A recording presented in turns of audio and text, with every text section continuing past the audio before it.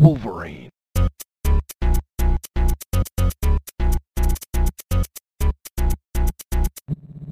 Wolverine. Hello and welcome to the Examination Podcast. We have two great X-Men books to talk about this week. Marauders number 17 and a King in Black tie-in issue, Sword number 2. We'll talk more about the King in Black as well as what's going on in Krakoa soon. But first, I'm your host, Quentin Emler, and joining me this week is the Shiro to my sky, Kelsey Strutz. Sweet. And the one who whispers sweet things into our ears, the Fabio Cortez of our podcast here, Dane Rainier. Oh, I make everybody else around me more powerful. This week's books I thought were pretty good. But before we talk too much about them, let's hook up to Cerebro and see what's new in the world of Marvel. And we're recording this Wednesday night. Comics are freshly in our laps, but coming out Friday, we've got Scarlet Witch's and Vision's new show, WandaVision. What do we think? Is this going to be on our screens Friday? Yeah, I think so. Especially on a Friday that, the weekend around the corner, it's a little easier to stay up a little later and watch. I absolutely think I'll have watched it by the end of the day. I think it's interesting. I feel like Disney's getting away with murder, right? Like, you look at HBO Max, like getting so much shit for putting Wonder Woman on TV, and then like Marvel just got ahead of it and is like, we're just moving stuff to TV. And I feel like they're getting away with like this 5 years ago would have been a movie. Yeah, that they're doing the same thing. Just moving programming. Going straight to streaming, cutting out theaters. Like, these are movie characters, movie actors. Well, like, yeah, I don't... But they're calling it a doing TV it show, not a movie. They're doing it into the TV format of, the episodic format. And also, there has been that push for deeper storytelling to be done on TV. That you can, if you have a more complex story, it is better to do it on TV than in the movie. You don't have the constraint of like a 2 to 3 hour tops movie that you got to shove everything in. You can go, well, I've got 6 to 10 episodes or something, so 6 to 8 hours to really do this, or 10 hours to do this. And I think, what is this, a 9 episode? Yeah, 9 episode. Yeah, so you can do a 9 episode or 9 hour arc. Yeah. It's funny relating it back to the X-Men. The X-Men feel like characters that have had movies that somebody always gets cut. And you might not like this reality, Dane, but I feel like the best X-Men movies usually focus on Magneto or Wolverine. And I think that's because of the X-Men need to be a TV show, kind of like this, where like they need more time. And to tell a good story, they kind of have to pick the most popular character and go with it. I 100% agree that movies are not equipped in the same way to handle team stories. I think Avengers and the whole MCU franchise is the abnormality because they've broken the mold in what they've done. But they made a TV show with 2.5 hour episodes. Exactly. Yeah. But that's what it is. And they just released 2 a year. And so when you have the advantage of getting to know those characters from their own 2 to 2.5 hour episode, it makes it possible. But something like the X-Men, you're 100% right. You've got to focus where you're going to make your money, where you're going to get your views. And in a movie, you don't have the time to deviate or everything goes off the rails and it's not a good movie. So do you think Kevin Feige should do the WandaVision treatment or the Endgame treatment with the X-Men franchise? Like the slow build, have a few character-focused movies? I actually think a TV show would be the best. I think you can have movies maybe throughout, like do 2 seasons of the show and then an X-Men movie and then another season of the show. And then they show up as, a part of another film, or maybe just 1 or 2 of them show up here or there. But honestly, I do think they are uniquely better situated for television. And if there's ever been a time in the history of media for that to be plausible, it's now. Yeah. Kelsey, did you see that Deadpool was recently confirmed to have a new movie? They didn't identify as Deadpool 3. Kevin Feige kind of verbally confirmed that the movie's coming out. It is rated R, and it is part of the MCU, the next Deadpool movie. Yes, I did see that. I saw that, and I saw that the creators of Bob's Burgers are writing it. Could you be happier? I could not. And Ryan Reynolds, of course, is overseeing it, and it's cool to yes. see him be a steward of the property too, Yes, and really care about it. He has a hard line on it as far as, it's like you had the feeling that if they were going to try and make Deadpool PG-13, he was not going to be part of it. Yeah. And I think if they didn't give him creative control at this point, he would have probably not been as interested, because I think he does take some pride in his work. I'm not going to say it's like, he just loves Deadpool so much. It's like he wants to do a good job, and that is encouraging to me, at the very least. Anything else WandaVision related? I know they announced that sword, they changed out the word world for weapon. So instead of sentient world observation response division, it's sentient weapon observation response division, which I think they're saying gives them a little leeway to be checking into somebody like Scarlet Witch, who's all powerful, in addition to aliens. Did you guys see that? I did not notice that. Good. Yeah, some promo art. I did see sword. that. I did see that, actually. Well, Dan, you really need to step up. We're expecting more from you. Clearly, Right. I'm not the eye boy of this team. Obviously not. It was maybe he just didn't know how to describe it. You guys are eye boy and peepers, and I'm just over here missing everything. Oh, I call peepers. man. Peepers. Let's go ahead and shift gears, get back in the comics now. And I want to talk about the King in Black crossover event.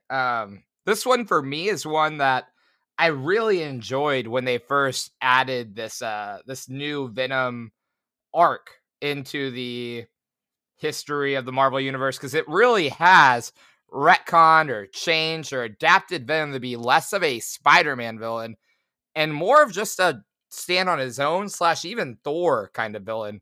They tie the Grendel mythology from Beowulf into the origin of Venom, saying that Grendel was the first symbiote that people saw on Earth. And this King in Black is kind of that promise of that storyline coming to be. The X-Men are heavily involved in it, including this week's issue, Sword number 2. I want to talk about Venom, though, and we're 90s kids. Who was Venom to you growing up? Was he a big one for you, or just somebody that you loosely knew of? Kelsey, what was your relationship with Venom? Oh man, Venom was one of like the end all be alls growing up in the 90s. I mean, he was the coolest version of Spider-Man because he also had muscles and I'm laughing because it's 100% true. And Yeah. like 8-year-old Dane knows. And he wore black. like street justice. I mean, and Oh, he was yeah. one of those guys like he's the bad guy, but he's also a good guy sometimes, and sometimes they team up. And you know, one of the defining comics I read during my formative years was the Maximum Carnage arc. In the where- game? Do you guys remember the game? That's I where remember the game as well. that's where I was going, because 2 of the tabs I have open right now are Maximum Carnage and the Separation anxiety. That was also cool. I was gonna say Venom to me was a player 2 on a Sega Genesis controller. He was player 2, not player 1, huh? Right. Yes. I don't The preferred was Spider-Man? Oh, I don't mean that from a perspective of like which one was more preferred. I think it's just that I think he's always player 2, the second controller. I don't think like you had to pick between them. I mean, can you imagine a world in which War Machine, who like essentially is the 90s version of Iron Man, is like cooler than Iron Man? Like that's legitimately the thing. Like growing up, I was, the second I saw Venom be like somewhat good and not just straight villain, I was like, well, I don't care who Spider-Man is. Right. Like, doesn't matter that he was relatable, just like me, a nerd. Yeah. Everything that makes Spider-Man a hero that transcends generations. It's like, screw that. We got that gooey anti-hero that dresses in black. Venom really is when the cool kid gives you a little bit of attention. Like that was him turning good guy was like, oh, the cool kid said hi to you. So it's like, I'm going to sit with him now. 10-year-old kid was like, shut it, Peter Parker. You're a nerd. It's Yeah, exactly. I don't need that nerd stuff anymore. I got Venom. I've just grown, guys. But no, you're 100% right. It's like there's nothing similar to Peter Parker, but when you compare Spider-Man to Venom, it's like, okay, he's bigger, he's stronger, he basically has webs anyway, He can and bite things. he's kind of Don't forget, cool he because he's also a cancels out monster. Spider-Man's spider sense. Yeah. Now, would he get whooped by Shocker? Obviously, those big old sound waves coming out of his Right. gauntlets. Dr. Claw, Ulysses Claw would wreck his world.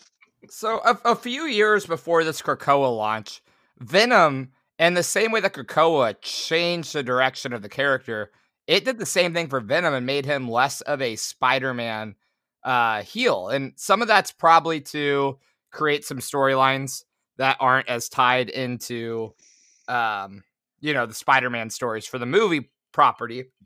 But how do you guys feel about separating the two, Spider-Man and Venom? Is there an interest in a Venom that's not a Spider-Man heel? Yeah, sure. I think they showed that.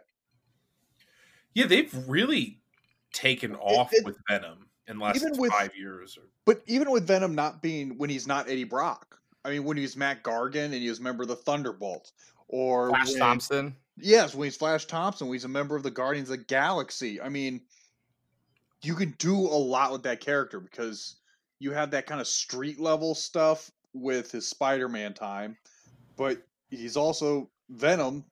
The symbiote is an alien, and you can basically put him on whoever you please. That is true. Like, I don't think anybody fits into more corners. He does not the Doctor Strange side, but pretty much everything else he can at least show up and Why he doesn't look can't out he of place. just? Why can't he just cover up a wizard? There we go, done. It is interesting. You're He's right. been a T-Rex. He went from a Spider-Man villain to sort of a Spider-Man anti-hero to a point now where, I mean, he's like a cosmic entity in storylines. Like, because Yeah. it wasn't that long ago that he had a big crossover event with the all-new X-Men team, the Time Displaced 5, the Poison X storyline. It wasn't great, but the idea that, you took this guy that was just a street-level Spider-Man villain 20 years ago and now is, doing space adventures with the X-Men. Yeah. No, he has been enjoyable, and seems like King of Swords is not King of Swords. King in Black is being highly regarded. Like it seems like it's doing pretty well, which I think people were pretty high on Empire when it first started too.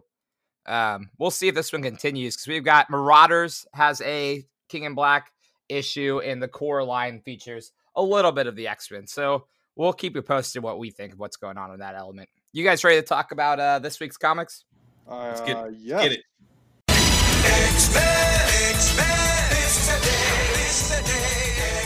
All right, well, let's start with Marauders, number 17. Not part of the King in Black tie-in, but continuing the story of Kate Pryde, Emma Frost, and the rest of that Marauders team. What happened in Marauders this week? Stuff happened in Marauders. A lot of confusing stuff. Emma is still kind of trying to set up her, I think, in a way, revenge with Shaw, and she is also in the process of getting a state dinner, basically, done at the new. Oh, what would you call it? I guess the embassy, but it's not on Krakoa, so it's off-site that Magneto had built in his standalone comic. During that time, you also have uh, Calypso, uh, basically going up to Storm and saying she wants to go into the Crucible because I guess she doesn't have her powers, but also, like, since she kind of, has. She figures out that Storm is going to leave the Marauders, but she wants Storm to fight her in the Crucible so that she can die and then be resurrected with her powers. So, going after that, you have the Red Queen. No, is she the Red Queen? Yes, Red Queen. Decides she is going to visit the friends that took care of Lockheed in Madripoor and realizes that the city is in upheaval with the Verendi kind of basically in charge because they bought the government. She decides to counter with having them purchase most of the slums and things like that in response, and then takes the time to threaten Verendi. I'm going out of order in the comic a little bit just to tie in their ends. Um, yeah, to threaten the Verendi with what they've been doing. And then Callisto is eventually fights Storm and is killed with a heart attack because it's better than knives because she doesn't like being cut. And then she is then resurrected. And that's basically the issue. It was it's hard to describe what's going on in this. Yeah. Because it seems like a lot, but also nothing at the same time. Do you understand what I mean? I I think what it comes down to is like it felt pointless. Like this issue did nothing to progress the story for me. I didn't even know Storm had some sort of issue coming out of the event. Well, Yeah, it's just like they just made her gloomy, sort of, and then just reminded you that Callisto doesn't have powers, which I guess I didn't realize, yeah, because I'm like, oh, she doesn't or have half powers. has them. I mean, if you're going to share credit for Ten of Swords, you have to share responsibility for Ten of Swords as well. And Storm, there's no foreshadowing in there that Storm is in a bad place or a disaltered state. Like, you need to show me that Storm is struggling, and you need to show me why I care about this character. You need to show me how Kate Pride feels about not going on that event, even though she totally could have on a space station. Especially in a crossover of issues where it's not one single writer writing the big storyline. It's all of them teaming up. So you know what I mean? That Duggan had the opportunity to present those pieces, to give them to you to set up for this. It just doesn't feel like we ever did it. It feels like a lot of this, like Marauders, is slowly descending into just being a mess. I hate to say it, but I 100% it doesn't seem agree. coherent. No, I'm as big a Marauders fanboy as there is. For a very long time, I would have told you I thought it was the best book. It's certainly, I think it started very high, which is maybe why it has to come down. But it really has. This book, this issue specifically for me, it's just a very strange timing, right? Because it opens on a flashback, which to me, the whole build up to Kate dying and the revenge of Shaw is what this book has been about in this arc, right? And so the death of Kate, one of the few things in all of comics that I think was helped by COVID, because it actually made it feel like she was dead longer, because we didn't get comics. And in some ways that was a real blessing in disguise, a silver lining, that it adds more gravitas to that death. And then it's the big swelling build to the revenge of Shaw once she does come back after that delay. And I guess in some ways it depends on your feelings on it, that I could see how you would say that revenge issue, maybe it was a little flat from what it built to, but definitely heavy-handed. Yeah, but either way, it wasn't terrible. It was, above average, I suppose. But then to go back before that, how average has fallen. But then to go back before that and give me some like mostly unnecessary little piece to show me that Shinobi wasn't in on it, you sort of take away anything that was special about that building arc. And then it's like, oh, we got there. We finally got the release of that revenge on Shaw. And then the first thing you do is you're like, let's go backwards and see some inconsequential political piece.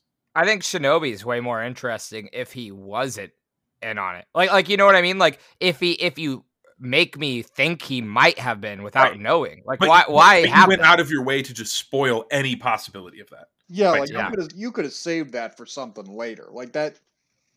I don't know. Put him in there. Make him part of the team and be like, is he going to betray us at any second?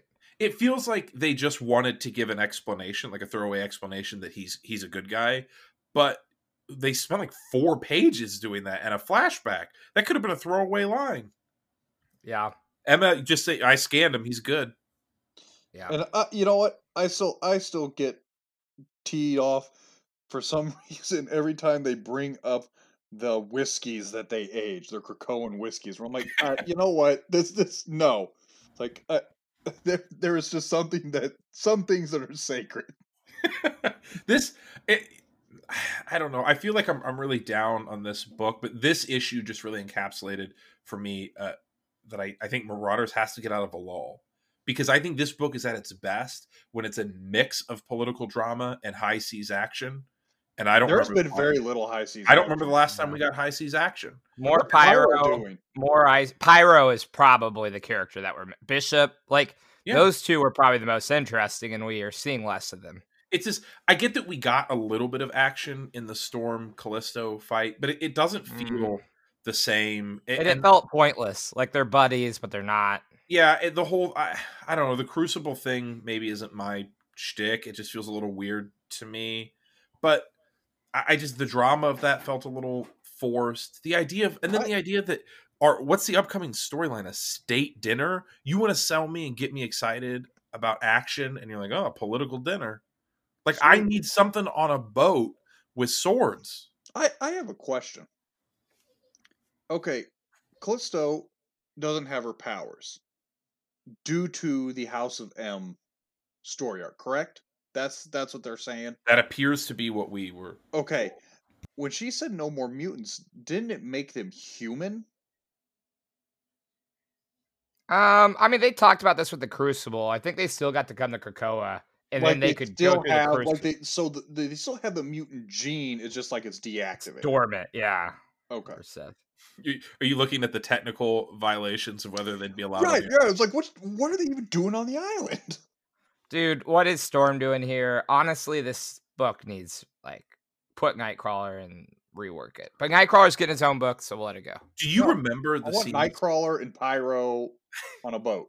But do you remember the scenes in like the first 6 issues with Kate fighting? Oh, they're great. It's so good. It's some of the bbest action we've seen since we've started the podcast through Hoxpox. Yeah. It was fun. It was interesting. It was exciting.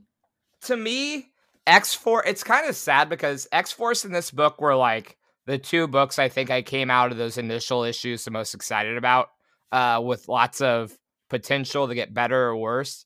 And X-Force didn't get better, and this one got worse. You know what I mean? Like, that's kind of how I feel about this. Okay, the way they're doing Kate, like, is the drinking not helping her?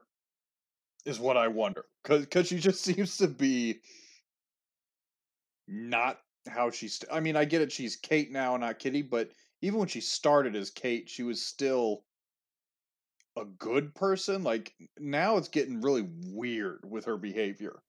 It does. It almost feels like it's leaning a little too one-dimensional. That even earlier, I felt like it was more. Maybe it was just because it was new, so it was a change up. But it felt more robust.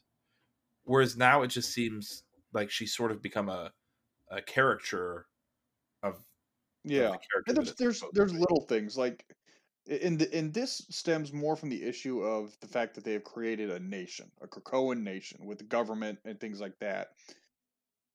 Kate walks in with stacks of money and just buys all this really worthless property. It's like in any other country, there's an accountability issue with that where they're like, wait, why are we spending money here and buying these human, pieces of property that really only serve to tick off the ruling establishment? But like the whole Well, hold on, we don't know. Maybe she got approval from the democratically elected X-Men or approval from the appointed totalitarian Quiet Council. Fair. But this was supposed to be a book, and at one point it was high seas adventure. Seas adventure and rescuing mutants to get them to Krakoa. That's true. And where has it gone? That's true. Like where are the mutants that they're supposed to be saving? Saw the writing on the wall. Told you a long time ago. I'm totally fine with what you're saying. Maybe it just took me a little while to get there. But I think I think it. I don't know. I wanted to believe that it could be, and I don't mind the political drama. I think it's core to what the Marauders book is, because in a lot of ways, Marauders is also a Hellfire book. You could rename it that if you wanted to, but there has to be a balance, and we're not getting that. Yeah, Pyro. The answer is Pyro.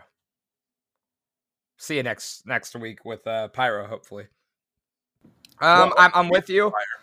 I want to retouch on that X-Force thing one last time because I'm trying to decide where to rank these two, and I honestly think X-Force gets to limp by with a C, whereas Marauders has like had enough DF issues that I'm like, dang, are we really here where X-Force is a better book than Marauders? On consistency level, yeah. I mean, just overall enjoyment at this point. I'd say like Yeah. the highs were great, but like if you go with average scores per issue, I think X-Force might edge them out now. Like that's where we're at Are you with talking Marauders. where we're at right now, or from the very? I just mean like overall. Like I mean, if you go from like day 1 to day 2, I think X-Force has been a solid C to B all the time, and Marauders has been like A's and D's. I think I would if you told me I only got one book from beginning to now, I still think I'll take Marauders. I think the highs were real high. They were front heavy though. Yeah, no, you're absolutely right. And that's why if you talk about where we're at right now, I probably go X-Force, but I don't think that's necessarily saying a ton. But overall, I get what you're saying. Maybe there's a little bias. I might still lean with the highs of Marauders. Nice. No arguing with that. With the action, as tight, succinct, and well written as it was in those first few issues. Let's go ahead and change gears. Not talk about the old books from Dawn of X. Talk about one of the books that has come as part of Reign of X, this new storyline we have going now. Ten of Swords. Not Ten of Swords, but Sword number 2 came out this week. King of Black tie-in. Dane, what happened in Sword number 2? So like you said, Sword's second issue drops us right into the King in Black crossover story. A venom-like symbiote has encased the Earth, and it's up to the combined intelligence and power of the Sword crew to find a way in, figure out what they're dealing with, and help out, all while keeping the station safe from symbiote space dragons. The team makes it to Krakoa for Fabian Cortez to power up a hurt Sunfire and save the day, while Agent Brand's secret Protocol 5 mission is carried out by Mentalo as he arrives to evacuate the Five in case of a worst-case scenario. All seems stable until a symbiote emerges through the Krakoan gate. Impossible, right?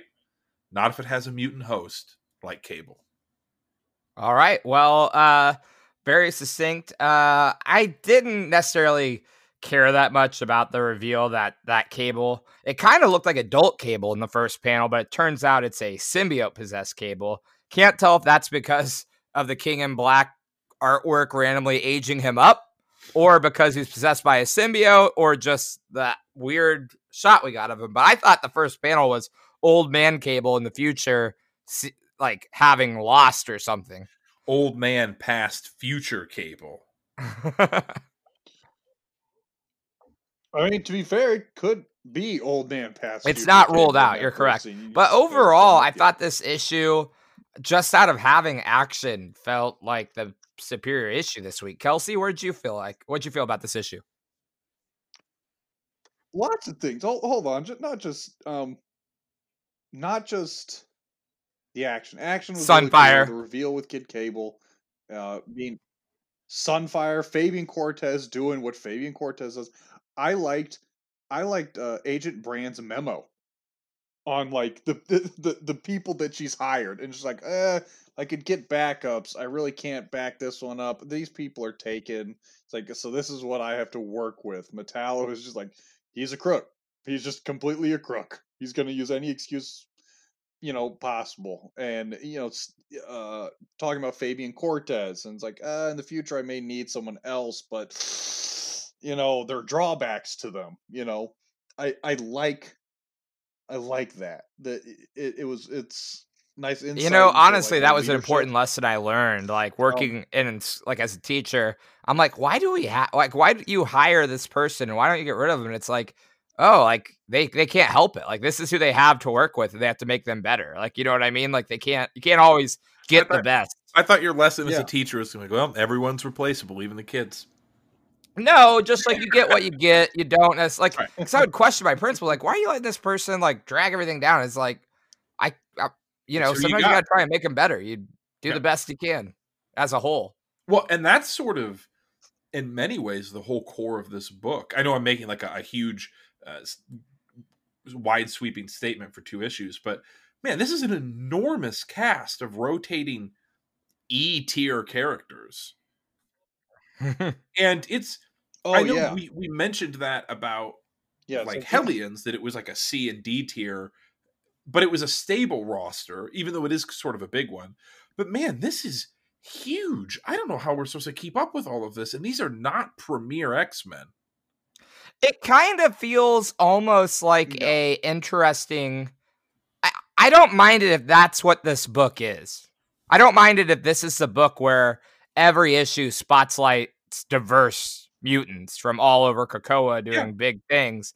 I will say it'll be hard if we don't have, we have Brand, but if she doesn't get heavily involved in the story, I feel like it might come across as a little too all I over the think place. you do need 4 or 5 core members that stay always. And then you're right. I don't mind if it's a, oh my gosh, look at that guy. Even just, throw outs to really obscure mutants for the, the true nerds to be like, oh, I remember that guy. well, it's sort is more about the building of that organization though too than just a team exactly. It's got Right. more parts than that. It has individuals that stay on the station for purposes. It has, they have the guy in the chair. They have uh, you know, different team setups like where they were having oh Metallo go do his own thing to go get his think tank, which is literally a tank. Um, Fabian Cortez is sent somewhere. I'll That tell you what type this of book is to me. For it to succeed, for me, setup. I More want. Shiro. Thank you. I want heavy Abigail Brand. I want heavy Fabian Cortez. I could maybe, I don't know enough about like the Whiz Kid character. Maybe put that maybe back burner, let it simmer for me, see if I like what's coming up. But it's, for me, it's Brand and Fabian Cortez. Cortez is the Sinister of Sword, as far as I'm concerned.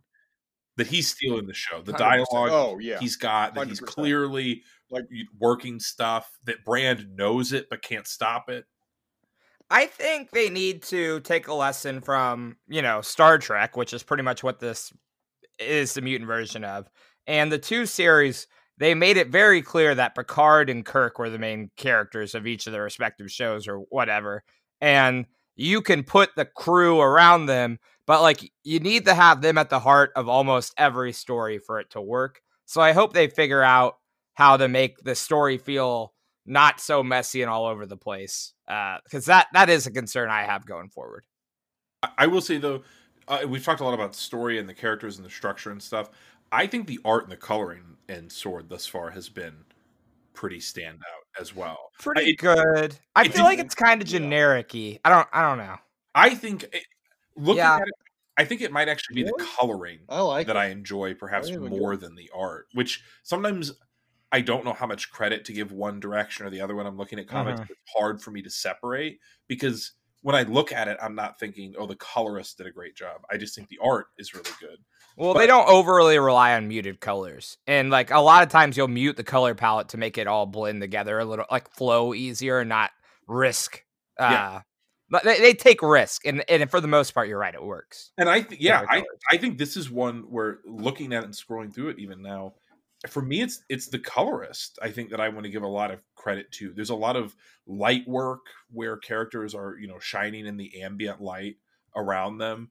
While it doesn't have sort of the psychedelic few panels that we saw in Sword 1, there are still some great moments with really bold colors, like when they land on Krakoa and it's in the ice and snow and it's all white, but we have these, the black and red symbiote dragons and stuff. There is just really good And then Sunfire has some, the intense reds and oranges. I think the coloring stands out more than anything to me.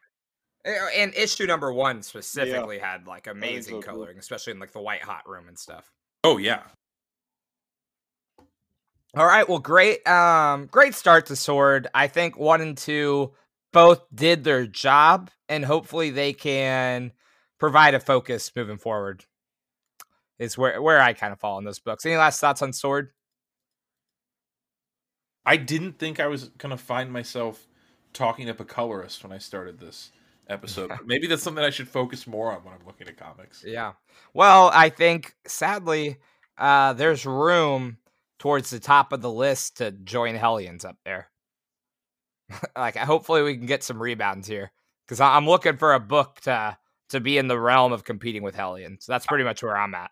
I will say, I know we've kind of beaten down some of the original Dawn of X books, and rightfully so on some of them. But I do think we would be amiss not to think about how many good new books we had gotten. Cable, Yeah. Hellions. Even I know it's not necessarily your thing, Quentin, but I think X Factor has been Yeah. really good. I mean, we've gotten a lot of good stuff, but it does feel like some of the older core stuff has slipped a little bit. Yeah. And to be fair, we also haven't seen a Cable issue, I feel like, since. I know. While I was getting ready to say that, I'm like, when is the last time we saw Cable? Yeah. Well, thank Well, you. you just saw him. He Maybe came that's out why because we're not he's getting a got lot of Cable right now. got a symbiote on him. Yeah. Come on. Because he's a symbiote dragon boy. All right. Well, let's jump into the Danger Room.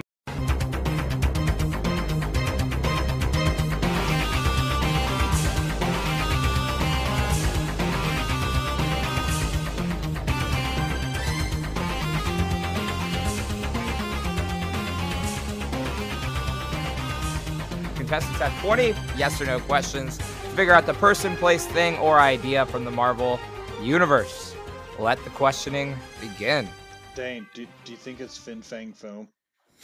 It's the dragon. Is that where you're? Yeah, dragon reference. Come on. Is this a character?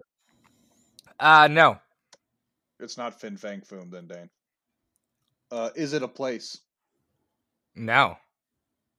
Is it an object? No. Okay. It's not an object, not a character, not a place. But the object part is a. Is it earthbound in nature? Is it terrestrial? Is it from Earth? No. Is this a team? Yes. Is it a species? Yes. So far we have not an object, team, species. Okay, so a non-earthbound species. Is this grouping of organisms, I feel safe saying that, closely associated with the X-Men? No. Do these organisms do they have a weakness to sound, high pitched sound? They're not organisms. So It's a species. that's what I'll give you. So it's maybe a team, maybe a species, but not organisms. Definitely a species. Okay, so it's definitely a species, but not organisms. Yeah. Are they symbiotic in nature? Yes. Do you actually need us to know the name of that species? Are symbiotes not organisms? They're inorganic. Wait, really? They're alive. Is that your guess? Oh, I'm not guessing. Huh. So, I think you're living in a 90s world. what was that? I think it's 2020. Things have changed, my man. So, because do we just think it's the species of the symbiote? Symbiotes, yeah. I don't know if they have a specific name. They do. They're the Clintar, but I don't know if Oh. that's it. Do we? Yeah, I don't know. I mean, I think that's what it is. I mean, You just go swing for the fences here? yeah. All right. I'm gonna guess. I'm gonna say the Clintar. Yeah, the Clintar is the 20 questions. But they're okay, so they're an inorganic, amorphous, symbiotic extraterrestrial created from the living abyss at the beginning of the universe by the primordial deity Null, who manifested a sword of living darkness called All Black from his shadow to slaughter a celestial and other deities. So they're not an item and they're not organic, but they're also it's I don't know what they are. So since you said that, I was like typing to see if that was true. Like, and I found the page while you were reading it, that paragraph, and you were 100% right. Not only does it specifically say inorganic, that's the only part of that paragraph that gets a direct cite Yeah. telling you that in Venom number 12 we find out. And I mean, I've read that Venom arc extensively, and I'll tell you, like, they're his shadow. Like the first ones were made from his shadow. So man, sometimes you just got to remember that we're 30-year-old dudes reading comics. Like, yeah, man. Yeah, Like, I had to remind myself, I am reading a comic. it doesn't make any sense whatsoever, but you know what? I still love it. Yeah, man, it's awesome. I'm never gonna apologize. Shadow. Yeah, man. What? I mean, I guess I don't know. There's Like the shadow that is like the light is pointing towards him, and there's nothing there behind him, so that's what it is. I don't know why for some reason this is the thing. All the stupid, ridiculous things that I've read in X-Men comics over decades, and this is like I'm just like, oh yeah, shadows. Hey, you know what? You know what? They're trying something. They're doing something. All right. Like I said, it doesn't make any sense that I've picked this one thing at this point to get hoity-toity over. I don't know why. Hoity-toity. All right, well, boys, it has been a fun episode. We'll be back next week with all the news going on in Krakoa. We'll see you then. See you later. Take care. Hi, and thanks for listening to the Examination Podcast. If you enjoyed the podcast, write us a 5-star Omega level review that would make us mutant and proud. We would really appreciate it. Me and the guys love talking nerd, and we want you to be a part of the conversation as well. If you have any topics you want to discuss, questions to ask, or suggestions for the Marvel 20 Questions Danger Room segment, you can always get connected with us. Email us at q.examination@gmail.com. Remember, examination is EXAMENATION. You can also follow us on our Twitter handle @examination, spelled the same way, or visit our website, examination.blogspot.com. Thanks again for listening. We love having you be a part of our community, and we can't wait to hear from you. See you next week.